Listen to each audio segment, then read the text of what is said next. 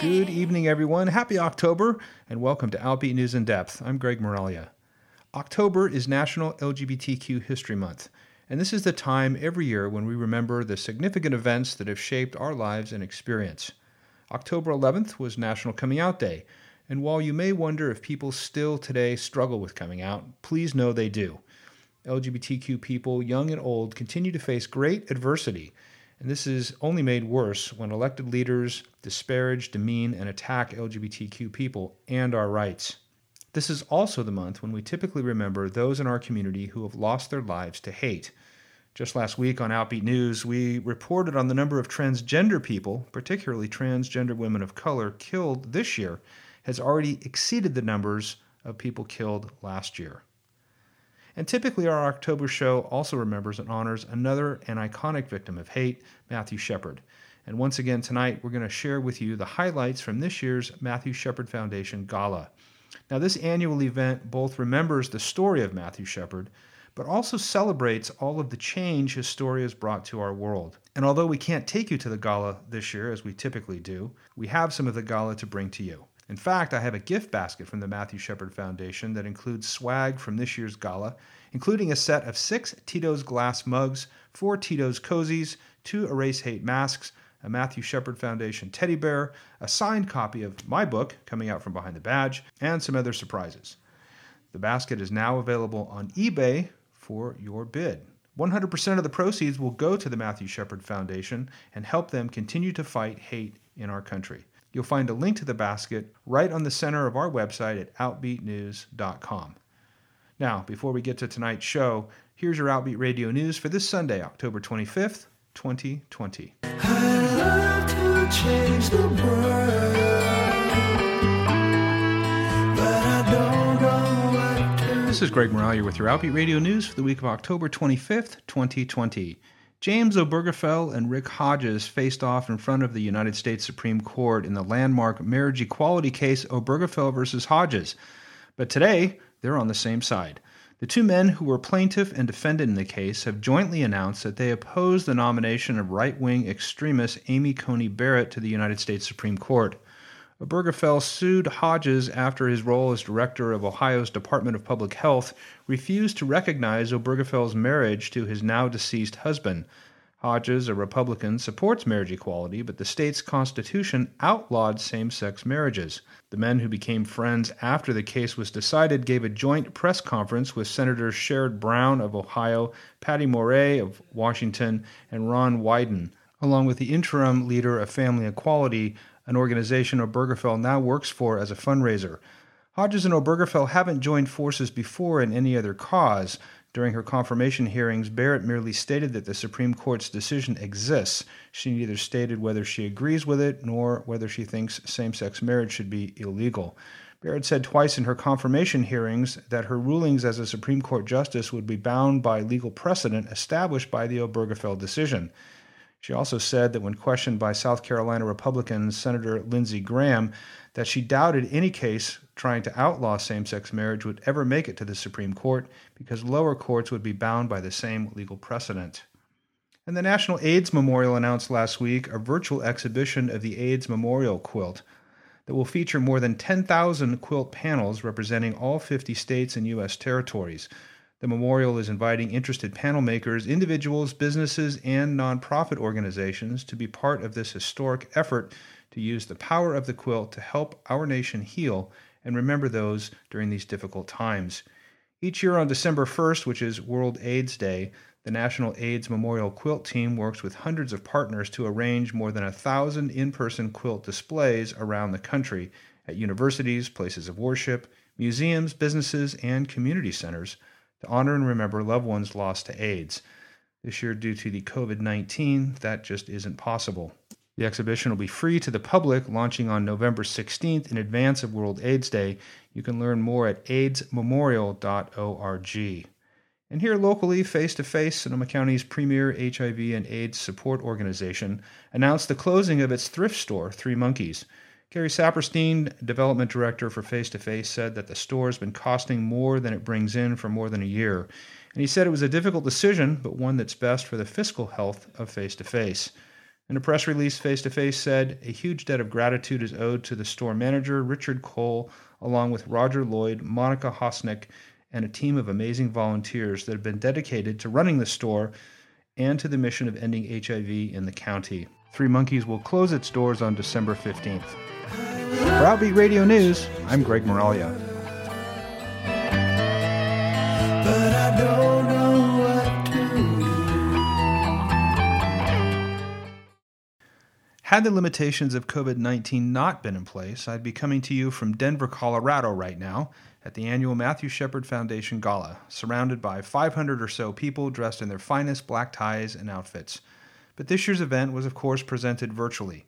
I had a chance this week to talk with the Matthew Shepard Foundation Executive Director, Jason Marsden. Jason, welcome back to the show. Thank you. It's great to be back. I'm trying to remember the last time you were here. It's been at least a couple of years that we've talked since we've talked to you last. It was pre-pandemic, to be sure. It may also have been post-apocalyptic Fallout era. I certainly hope that era is coming to an end soon. Yes. And that gives us a whole lot to talk about because a lot has changed. And you're right. I mean, COVID has really changed everything. Tonight, we're sharing some segments from this year's Matthew Shepard Foundation Gala, which is something that we do every year. Sadly, I'm not doing it live from Denver, as our listeners know. But before we get to some of the amazing moments from this year's event, this is a great time every year when we sort of remember the story of Matthew Shepard, but now 22 years later, also really focus on all of the change that has come from that story. I mean, it really is quite phenomenal. And the Matthew Shepard Foundation as an organization is thriving. So tell us, what's been going on the last year? Yeah, so around about March 14th, I told the staff, go home. Don't come back until we all decide it's safe. And one staff member was like, do you really think it's going to get that bad, or are you just trying to get our attention? And I was like, oh, honey, it's going to get bad. And unfortunately, I think many of us would agree it got a lot worse than we expected and a lot worse than it needed to. Mm-hmm. And that's a set of public policy decisions that were taken at well above my pay grade, but we realized we had to adapt. And so we have moved our hate crime trainings online. As you know, our civil rights director did one just today for California peace officers. We have moved Judy and Dennis's appearances online. I've moved my Laramie Project cast outreach online. And we've actually, I'm not going to use the word silver lining. I think it's distasteful, but one unexpected improvement in our outreach that occurred was that we are able to reach people pretty much anywhere and pretty much at any time. I frequently over the years have traveled to a company to do a lunch and learn for the employee resource group for LGBTQ employees, and there'll be 90 people in the room, and they'll be really excited, and occasionally even they broadcast it on their corporate intranet, and 12 people in Dallas would watch it as well. But there was no culture around watching programs on your screen, right? At that time, you're pretty much like, oh, that's a cool program, but I'm not in that particular hub. Too bad. And then there's like, hey, you can tune in through our compressed video network. And people were just kind of like, no. And now there is a culture around this in which people are hungry for content and they're hungry for connection. And so I did one a month ago for a corporation I won't name. I think they all like if you don't, but a financial services corporation that's well known. And I had 1,200 people attend that. Oh, wow. And we received almost $3,000 worth of spontaneous donations from the people who were tuned in. A major online purveyor of everything that recently had Prime Day hosted Judy and I yesterday. And we had hundreds of participants in that. And likewise, a very positive outcome. So as we've gotten more adept at offering this and reaching out to people that we think would take us up on it, which has been a big part of the last 6-7 months. A lot of them are saying yes. And so, as with the gala, which had to go virtual this year, we had people tuned in from all over the world. We had, I think you heard Debbie on the broadcast say, we had 2 people in Egypt, in Cairo, Egypt, watching it at 2 a.m. local time. So it's been a real revelation. I think one of the things that organizations of every sort need to think about right now is, what did you used to think was impossible or unrealistic that now is actually your best play? Right. And adapt. And I've been really, really proud of the team at MSF that they have been 100% focused on adapting and making this work. Yeah, it's really exciting, and it's kind of interesting to think that as we're in a state of quarantine, restricted access, that in fact more people are able to access and hear Judy and Dennis and you and Cynthia's hate crimes training. Now, there's no doubt that the in-person experience of going to the gala and to meeting Judy face to face, you just can't do that online. But you'll be able to provide some access to them that ordinarily they just wouldn't.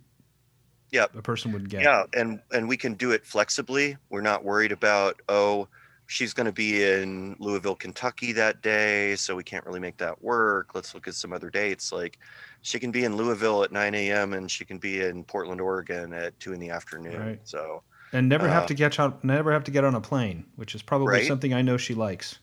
She, planes kind of became her secondary habitat. She really knows how to fly on a plane. She knows how to get the seat she wants and all that stuff. But she doesn't miss that part, because whenever you fly anywhere from Casper, Wyoming, you've got to hop on the 5:30 in the morning flight to Denver.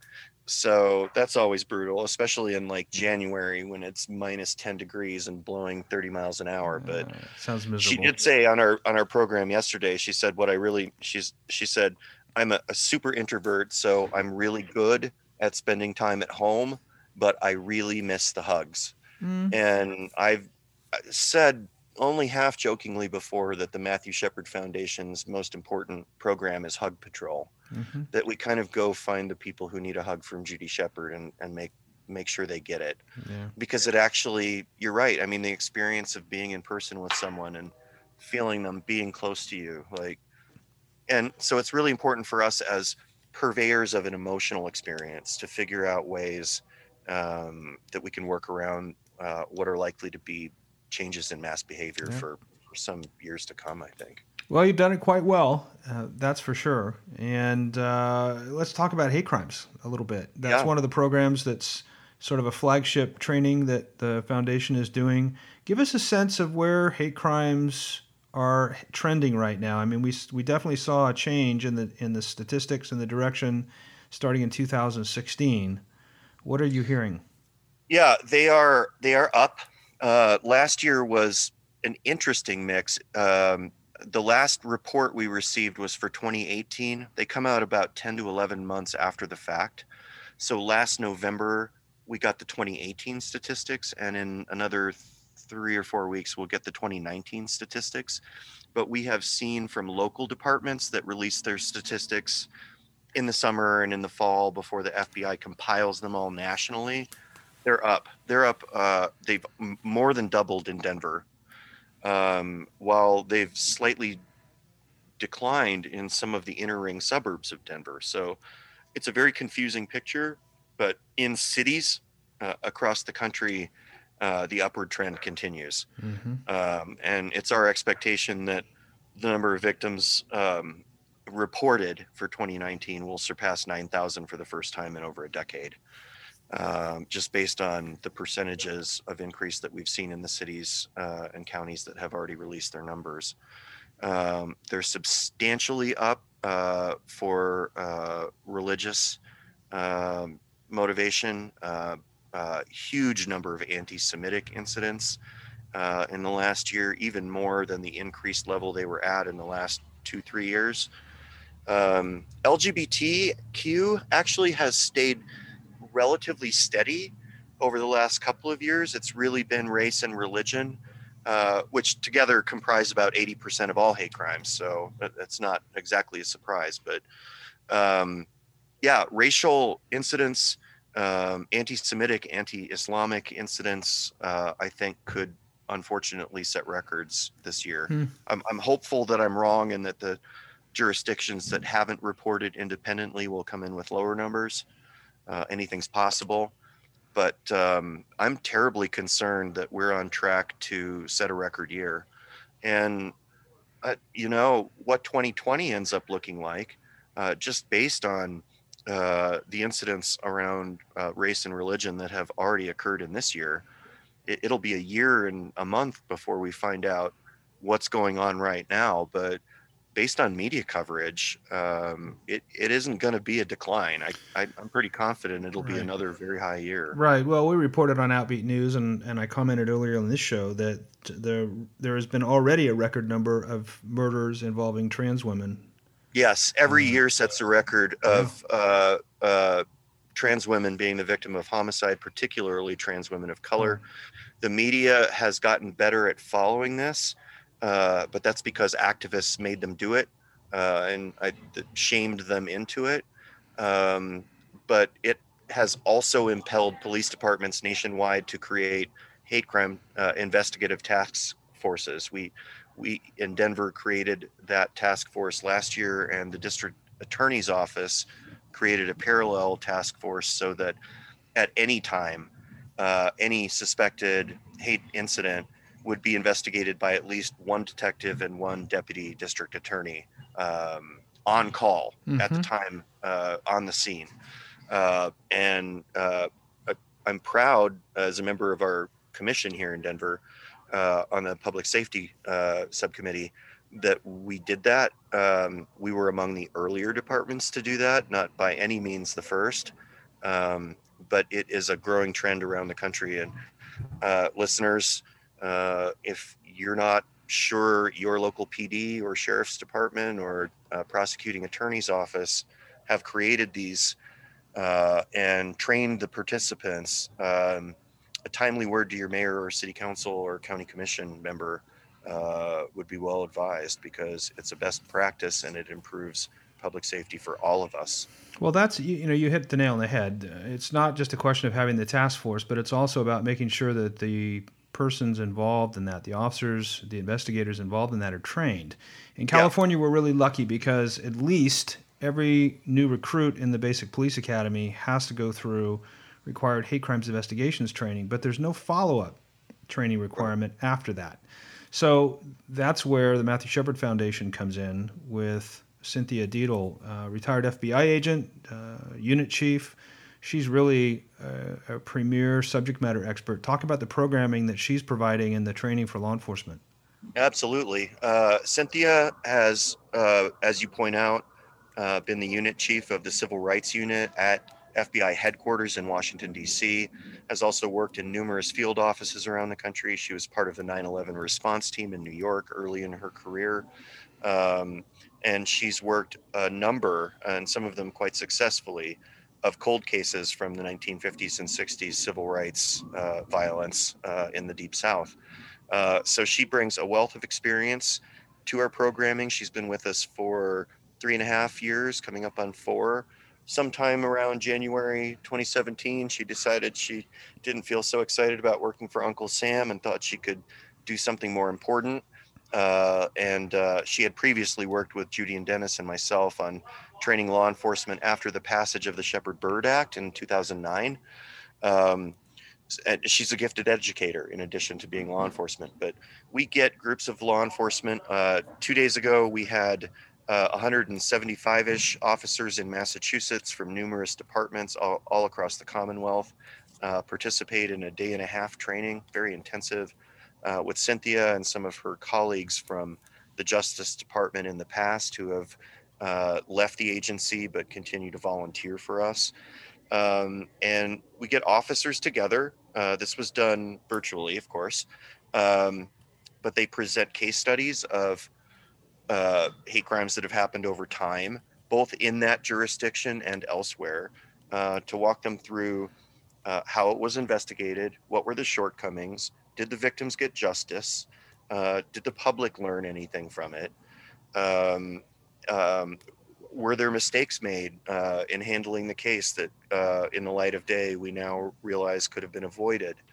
What does your local state hate crime law look like versus the federal case law? Would any given case qualify as a hate crime or not? And, kind of aggressively calling on participants to answer questions and participate in the conversation. And the hope being that, God forbid, but we know it will happen, a 911 call will come in, a given officer will be the first response on the scene, and will they understand what they're looking at? Will they understand that bias may have been a motivation? What questions could be asked? What, in the deeper investigation, what are they looking for in the suspect's home? Are they finding anti-Semitic literature laying around the apartment? Are they looking at the online presence that person has? Does that indicate any formation of bias prior to the crime? So it's emotionally moving to be in one of these rooms, because some of the cases that they present are truly harrowing, truly antisocial, cruel acts that people have committed. And I have to take my hat off to people in public safety who can deal with these gruesome situations in a professional manner, maintain their rational judgment, remember their training, and follow through on the game plan, how to carry this case to justice. It's remarkable. And we've trained, we're well on our way to 2,000 officers over the period that she's been with us. And again, as I mentioned, the existence of the virtual option is expanding our reach. Yeah. So it's our hope that we'll reach more cops and more prosecutors. Well, this year. it's even more important now, especially now under the executive order that our current president signed prohibiting any kind of bias training for Right. federal employees, or at least the funding for it. The Matthew Shepard Foundation is really the only organization out there that's actively doing this state-of-the-art hate crimes training for law enforcement around the country, and is funding that through events like this gala that we're going to hear in just a few minutes. Yeah, through the $10 donations people are moved to make on our website, we're able to deliver this training that the United States used to deliver. Like when Shepard Bird passed in 2009, the FBI and Justice Department embarked on a multi-year course of training law enforcement all around the country. And they invited Judy and Dennis Shepard to do it. And they employed Cynthia Deedle to run a lot of them. And so that's where the working relationship came together. And then lo and behold, in early 2017, those programs ceased with no explanation. There wasn't a press release saying we're stopping this. They just stopped doing it. Just like they stopped doing the State Department stuff that Judy and Dennis and I used to do overseas to help law enforcement and civil society groups in other countries kind of catch up on this issue. And we felt we had an obligation to continue that. And we got the calls and emails saying that people wanted it. So we found the money and the personnel to do it. And so now we invite the Department of Justice, or at least their former employees, to come to our training. And we also get to control the catering for lunch. So that's an added benefit. Well, there you go. That wraps it all up. Well, where can people go to learn more about what's going on right now today with the Matthew Shepard Foundation? MatthewShepard.org is full of resources, recently redesigned to make it easier to navigate. The About Us section, we have an extensive section on hate crime programming. For our youth programming, please visit MatthewsPlace.com. We've expanded the youth correspondents who are writing for us. We have young women of color from Asia and Africa contributing for the first time, as well as we have a cartoonist. I mean, it has really come along. And for those of you who just want a sampler, find us on Facebook, Twitter, or Instagram, where we curate the best of our content and offer people the opportunity to provide feedback. Fantastic. Well, Jason Marsden, thanks so much for catching us up a bit, and keep up the good work. We appreciate it, and more today than ever we need it. I appreciate you, Greg. Thank you for having me on. And if you're just joining us, you're listening to Outbeat News in Depth here on KRCB-FM Radio 91. I'm Greg Moralia, and we're bringing you highlights tonight from this year's Matthew Shepard Foundation Gala, which was held virtually online. Before we get to some of the speakers, I want to remind you that we have a gift basket from the Matthew Shepard Foundation full of swag from this year's gala. It's available on eBay. We're trying to raise some money for the foundation, and 100% of the proceeds we raise tonight for that gift basket will go to fight hate. You can learn more about this gift basket by going to our website at outbeatnews.com. Just click on the link in the center of the page. Welcome to the Matthew Shepard Foundation 2020 Bear to Make a Difference Gala. This is actress Judith Light. October 12th, 1998. A day that all of us in this company will remember, always. It is not only a day to remember Matthew, but also Judy and Dennis and their entire family. Most people cannot take something so heinous and find their way through it. Find their way to a farther shore, one that is filled with community, support, and light. However, Judy and Dennis are no ordinary people. When they started the Matthew Shepard Foundation at their first gala, they honored me, and I have felt profoundly grateful and connected to this organization and to them ever since. The world is very, very upside down at this moment in time, and it may be quite a while before it rights itself. So for all their fine and grand and glorious work for the LGBTQIA+ community, for advocating for the end of bigotry and reminding the world that we are one family, and to honor Matthew's memory, we stand together tonight, sit together tonight, hold each other tonight, albeit virtually, but connected nonetheless.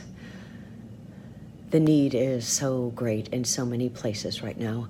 However, if you can find it in your hearts and your pocketbooks to donate, no matter what the amount, Judy and Dennis and the organization will be deeply grateful, and I add my gratitude to theirs. May you stay safe and well until we can all be together in person again and honor this extraordinary work done in Matthew's memory by these extraordinary people.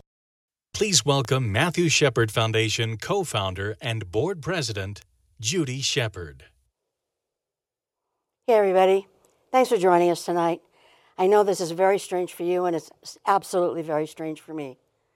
I want to congratulate Jude on her award and Julie for hers, and God love them both for the work that they do for all of us in the communities. Thanks to my friends for their contributions to the videos. And my headline for 2020, what the F? I mean, please, come on. It's ridiculous, right? One bad thing after another. And I tried to write notes for this evening, but I kept thinking, what's going to be one more thing and one more thing and one more thing? How many times am I going to have to change it to keep adding something awful that's happening in the year of 2020? The year that never was, that lasted forever. So here we are. We have a job to do, and that's to make it better. And we're going to do that together. And how are we going to do that? We have a plan. And the plan is, y'all have to vote. You have to make the effort to vote. You have to register. You have to find out where to go. Are you going to do it in person? Are you going to do it early? Are you going to mail it in? Are you going to drop it off? Do you have a plan? Please, please have a plan. Don't let 2016 happen again, please. And for those of you that didn't vote in 2016, shame on you. You are the reason we are in this mess.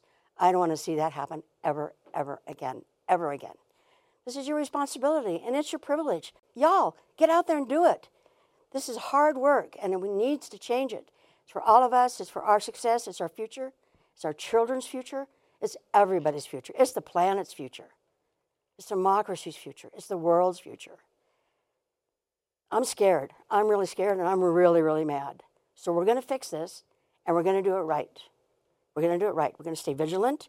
We're going to pay attention, and we're going to not let this stuff happen to us anymore. This violence to the people of color who driving while black, shopping while black. Are you kidding me? That is absolutely ridiculous. It's the worst. Who are we? Who are we? This is not who we are. Not that. Not that ever. Are we wearing masks or not? Do we care about each other? I hope to God we do.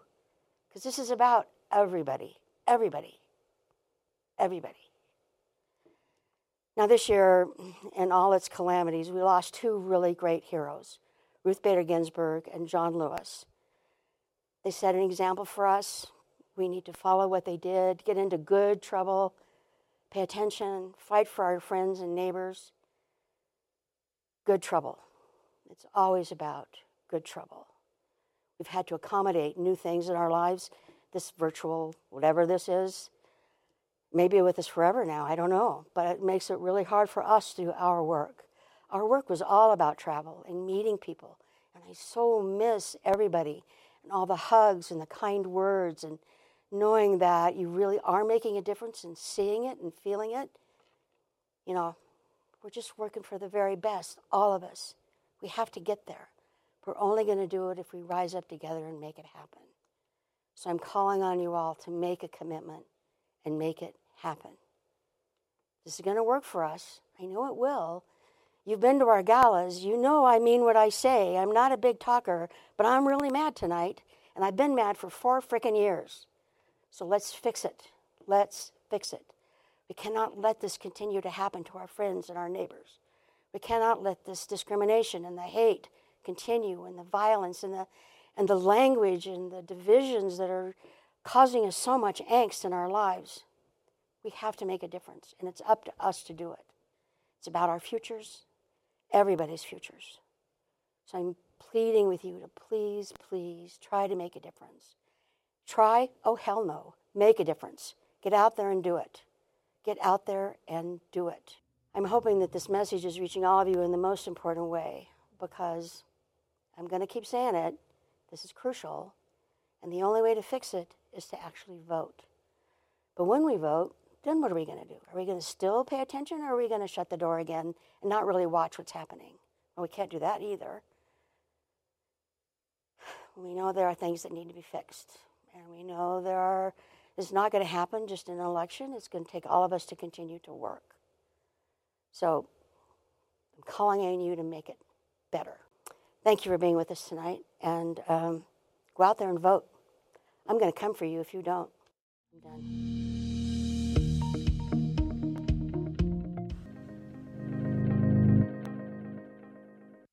Hello, everyone. I'm State Representative Leslie Herod.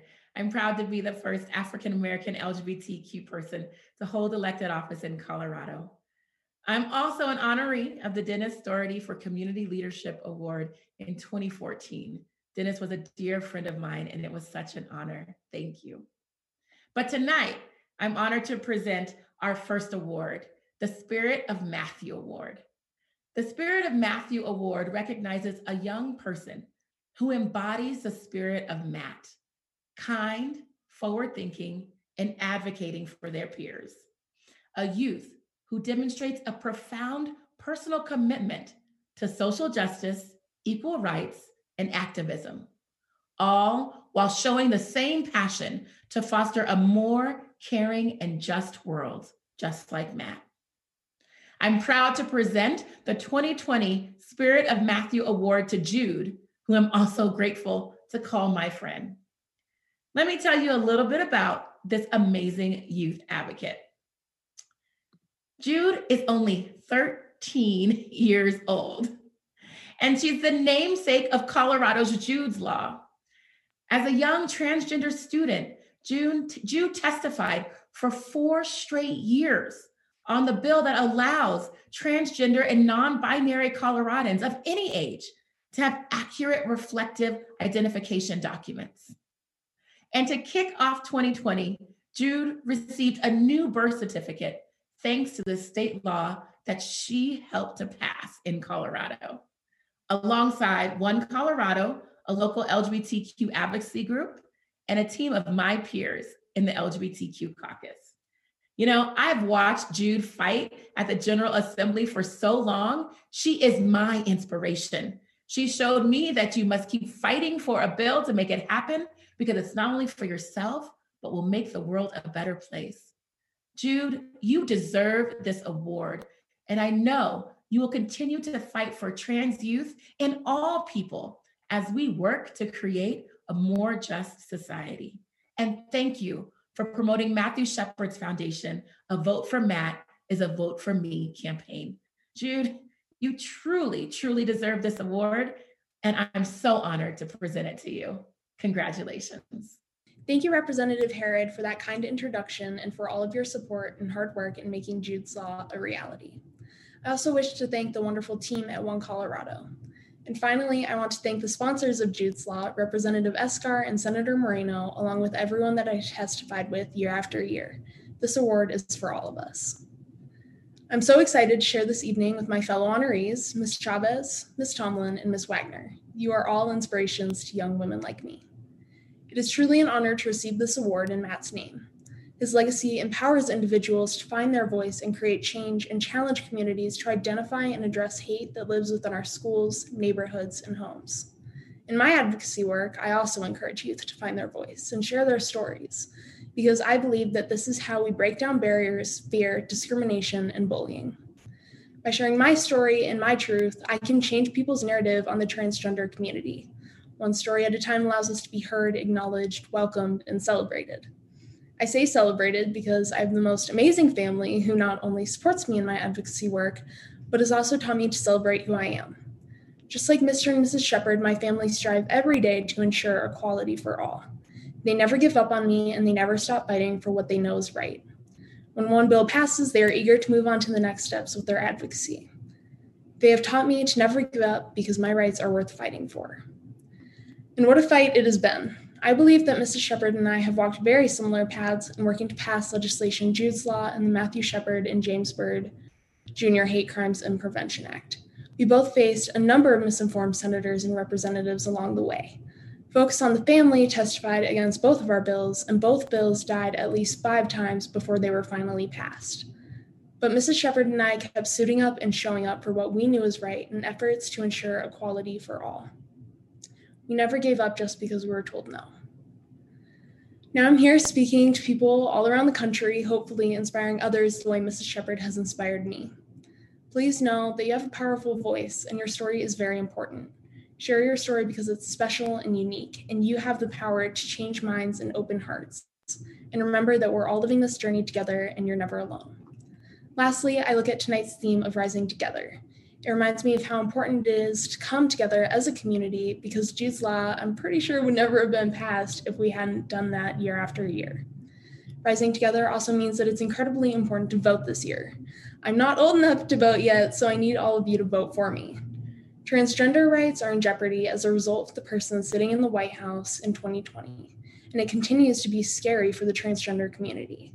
My hope is that Joe Biden will be our president in 2021 and that all LGBTQ+ people can live their lives freely without the fear of being killed, hurt, or having their rights taken away. I hope that we can find peace in our country where Black Lives Matter and LGBTQ+ rights and climate change is prioritized. Thank you to the Shepards and the Foundation for this honor. I commit to continuing Matt's legacy by fighting to replace hate with understanding, compassion, and acceptance. I also invite all of you here tonight to join me on this journey. Share your story with others and be the change that you want to see in the world. We can all work as Matt did to create a more caring and just world. Thanks again and good night. You can feel it. This inflection point, deciding what we want our future to be. If we can envision the future, maybe we can make it real. I want a world where I can wake up in the morning without bracing for the next crisis to hit. Where the first thing we wonder about another person isn't which side they're on. Where compromising is viewed as a success, not as a failure. I don't want this just for me. I want it for everyone. I want a world where day by day our planet isn't becoming sicker but becoming healthier. Where LGBTQ is as accepted as ABCDE. Where all of humankind unites for a common purpose, like exploring space or fighting a pandemic. I want a world where we look beyond someone's race, religion, or sex to see their character. Imagine your future, then make it happen.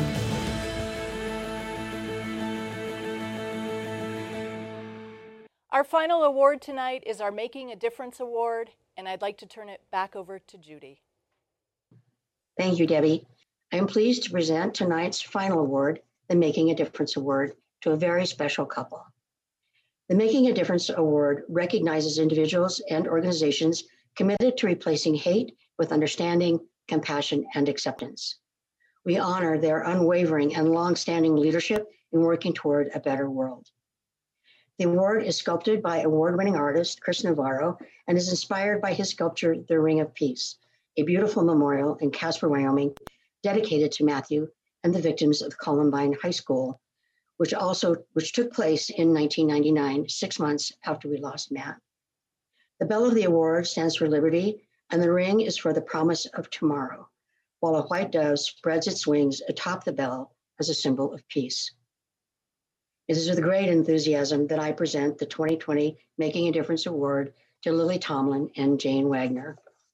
On the strengths of their extraordinary talents, Lily and Jane rose from quiet beginnings to the heights of fame in comedy, stage, and screen. Their bios alone are impressive, earning between them multiple primetime and daytime Emmys, Tonys, Peabody Awards, Grammy nominations, in addition to a Writers Guild Award, the Mark Twain Prize for American Humor, and receiving the prestigious Kennedy Center honor. If you're part of my generation, the name Lily Tomlin makes you think of Laugh-In, The Incredible Shrinking Woman, 9 to 5, All of Me, and Big Business. But apparently, if you are much younger than me, which is everybody else out there, you may be more familiar with Lily's work on The West Wing, Will and Grace, Damages, and of course, everyone's favorite, Grace and Frankie on Netflix. Jane's work behind the camera as one of America's most distinguished playwrights includes appearing nightly, The Search for Signs of Intelligent Life in the Universe, The Incredible Shrinking Woman, and an Edith Ann album, Edith Ann, and That's the Truth. The duo, who wed on New Year's Eve 2013, have used their platform to serve as role models and advocates for a variety of philanthropic organizations, such as founding the Los Angeles LGBT Center's Lily Tomlin, Jane Wagner Cultural Arts Center, and the Goosebump Garden at the internationally known LGBT Fenway Health Center in Boston. Their advocacy extends to animal welfare, environmental concerns, women's issues, homelessness. In short, they have a passion for preserving the planet and bettering the human condition. We've tried to honor Lily and Jane for many years, but the timing never seemed to work out. They were so busy. But surprisingly, this year, nobody seems very busy. So it's indeed our honor to be able to honor Lily and Jane.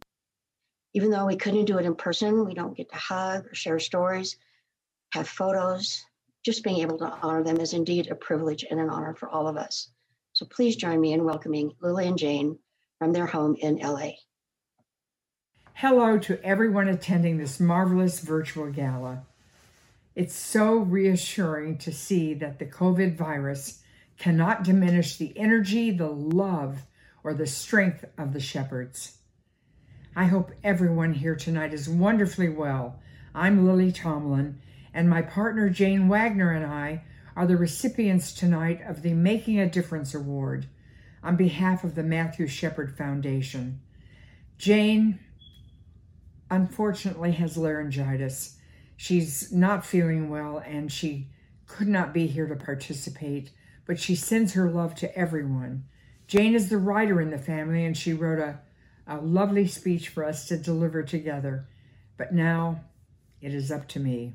Jane and I are deeply honored to be chosen to join the elite group of activists and advocates who have received the Making a Difference Award for the last 2 decades. We simply cannot convey how moving it is to be recognized by 2 people who have been transformative in the long march toward equality for everyone, Judy and Dennis Shepard. Jane and I have greatly admired the Shepard family for their determination and tenacity in the wake of such a shocking personal tragedy, to devote their lives to helping others who are excluded, discriminated against, and worst of all, targeted for violence, simply because of who they are. The senseless loss of Matthew Shepard and countless others like him, whether for their race, gender, religion, nationality, gender identity, disability, or sexual orientation, is a humanitarian tragedy that only shows signs of increasing in these recent troubling years. Judy and Dennis Shepard have told us, educate and bring understanding where you see ignorance and hate. Bring light where you see darkness. Bring freedom where there is fear. And to the shepherds we say, bless you and remain strong. There are so many of us who have your back, who see you as friends and treasures to our community. In fact, one of your greatest fans is our own Edith Ann. Yes, Judy and Dennis. You could make a difference in the whole wide world or in your own neighborhood. It is a great feeling.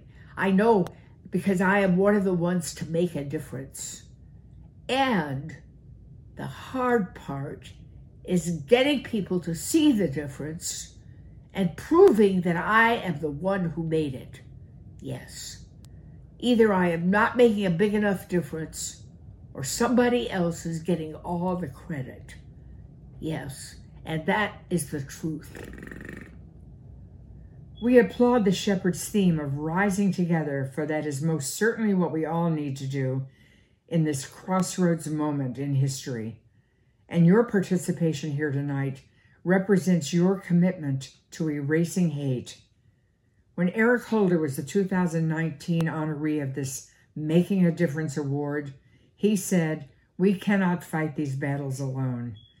There are allies to be made, coalitions to be structured, and responsibilities to be shared." Jane and I agree wholeheartedly, and we will commit to doing our part to live up to the prestige and responsibility of this honor. And in all we do, we promise to emulate the Shepherds' unwavering and long-standing leadership in working toward a world free of hate. Our love goes out to all young people finding their way to themselves in this challenging world. And our great, great respect and admiration goes out to Judy and Dennis for the commitment they have made in their beautiful son's name to give our world a better future. We implore all of you in this virtual gathering to incorporate the determination of Judy and Dennis in all of your actions and activism for equality and freedom. And if you can, donate to the Matthew Shepard Foundation and to all groups that work toward a better world for everyone. A world where we can replace hate with understanding, compassion, and acceptance. Thank you to all of you who support the Matthew Shepard Foundation's work. You are truly the ones making a difference every day. Stay safe, stay well, and stay at it. And if you'd like to get involved in supporting the Matthew Shepard Foundation's work to end hate through education, training of law enforcement, and all the amazing work they do, don't forget we have our gift basket from this year's gala available, and it's up for auction right now on eBay. You can find a link to it on our website at outbeatnews.com. Just look on the center of the page.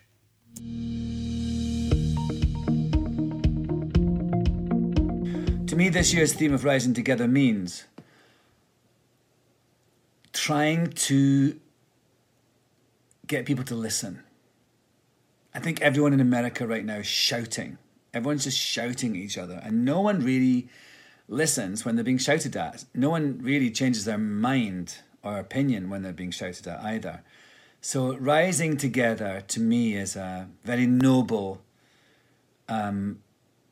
attempt to get back to what is really important and try to stop people making our politics and our society and our lives a team sport and actually trying to find some kindness and compassion again. It means that we are at this point in this country where we must recognize that if we want to win the battles that we are fighting individually, collectively as a community, but also collectively as a country, as a nation, we need to join together in the fight. And by joining together in the fight, we are then able to rise together to make this country what it promises to be, what it has always promised to be, and what, unfortunately, it has always fallen short of being. Rising together means there is strength in working collectively. There is power in reaching for a goal. And it suggests that we will overcome. Well, I think we have to rise together because we don't have a lot of help from the powers that be. It's not top of their list. So we have to bond together. It's something that we learned a long, long time ago, even in the early days of the AIDS crisis, that we're a community that has to take care of our own. And so I think that is what that means to me personally. It takes a village. And so our wonderful LGBTQ and all those other letters come together, and it's our village. Rising together is how we win. We're in a world that is fractured on purpose. People are trying purposefully to divide us, to make us feel like even within communities, parts of communities are the enemy. Rising together is how we win. How we prevail against some of the darker sentiment.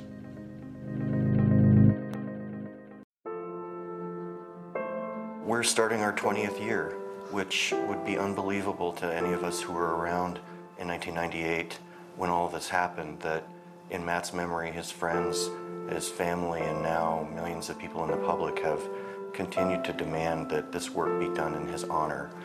What has happened in the 2 decades since then has been nothing short of extraordinary.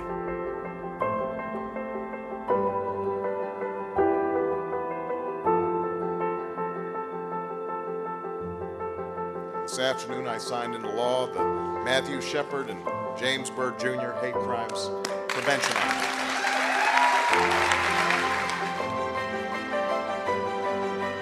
Just moments ago, the Supreme Court making same-sex marriage legal in this country across every state in this nation. When all Americans are treated as equal, we are all more free.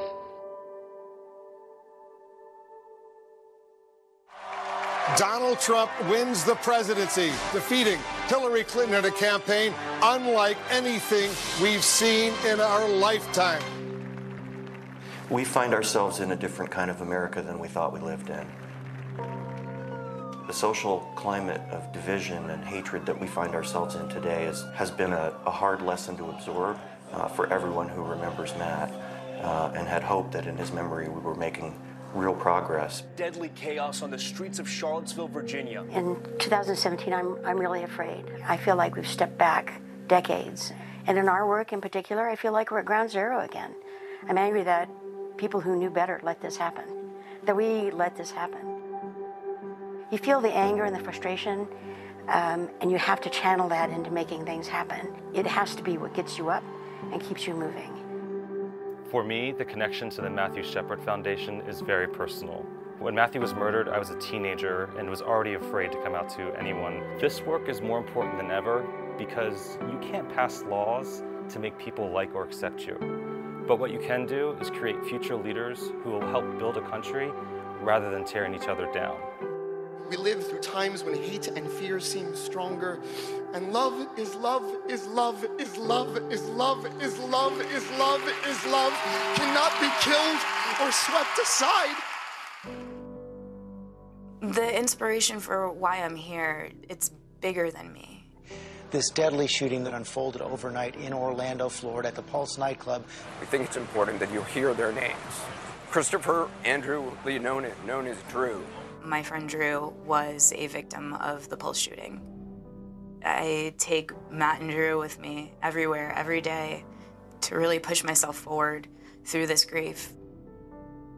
Working in a nonprofit that stems from a tragedy, we all share that gumption and that wherewithal and that desire to fix this, not just for ourselves, but we want to fix this for society. We want to fix this for the youth who are growing up needing this help. It inspires people when you see what injustice can do. It gives us a reason to keep fighting. So I worked for 22 years in the FBI, primarily civil rights, hate crimes, and police brutality. There'd be a crime against an LGBT member and they'd call the FBI and I would go, I don't have a law that allows me to help you. I can't help you. And there was nothing worse. And then October of '09, and I could say, I can help you. I can help you. that law with his name on it and James Byrd Jr.'s name on it, that's going to continue forever. And that is an amazing tribute to Dennis and Judy and to Matt. We want to continue with the hate crime trainings and the community outreach, partner with the Department of Justice and the FBI and local law enforcement to touch as many communities as we can to make the change real.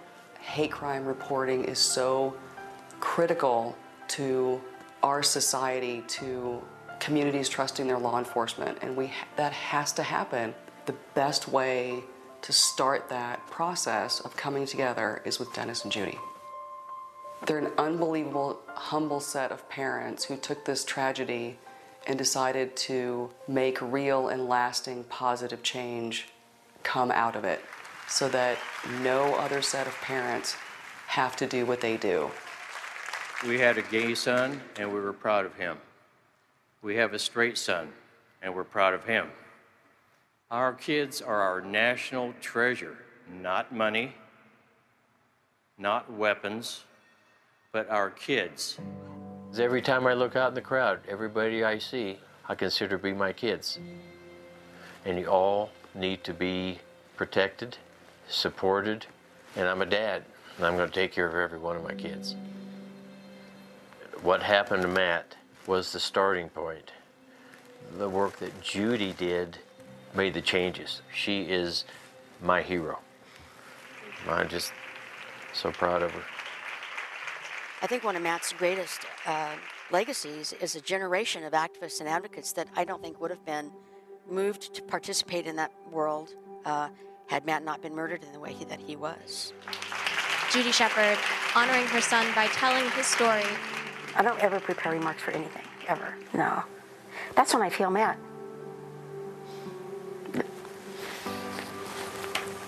It always feels like I'm saying what he would be saying. I mean, to go into an office and Matt's picture is everywhere, and it's constantly inspiring as to why we all do this.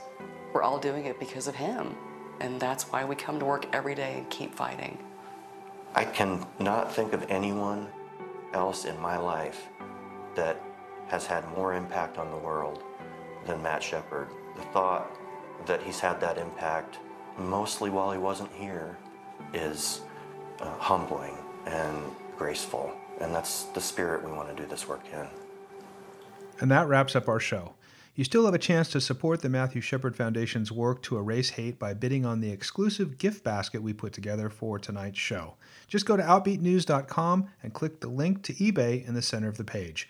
Be sure to tune in next week to Outbeat Radio's Living Proof with Sheridan Gold and Dr. Diana Grayer. That's at 8 p.m. and only here on Radio 91. In the meantime, have a great week, and thanks for spending your Sunday night with us.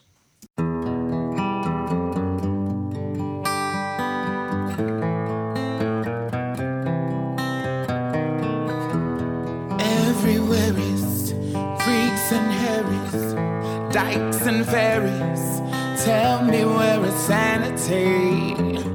Support for Outbeat Radio on KRCB-FM comes from listeners and from the JCC's Virtual Jewish Film Festival, showcasing 10 international films and taking place now through November 16th. The films, including comedies, dramas, shorts, and documentaries, are available online and on demand. Information on the films and tickets is available now at www.jccsoco.org.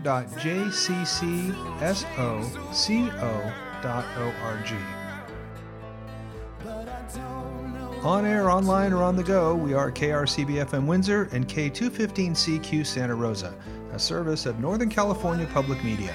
It's 9 p.m. Stay with us. Afropop is next.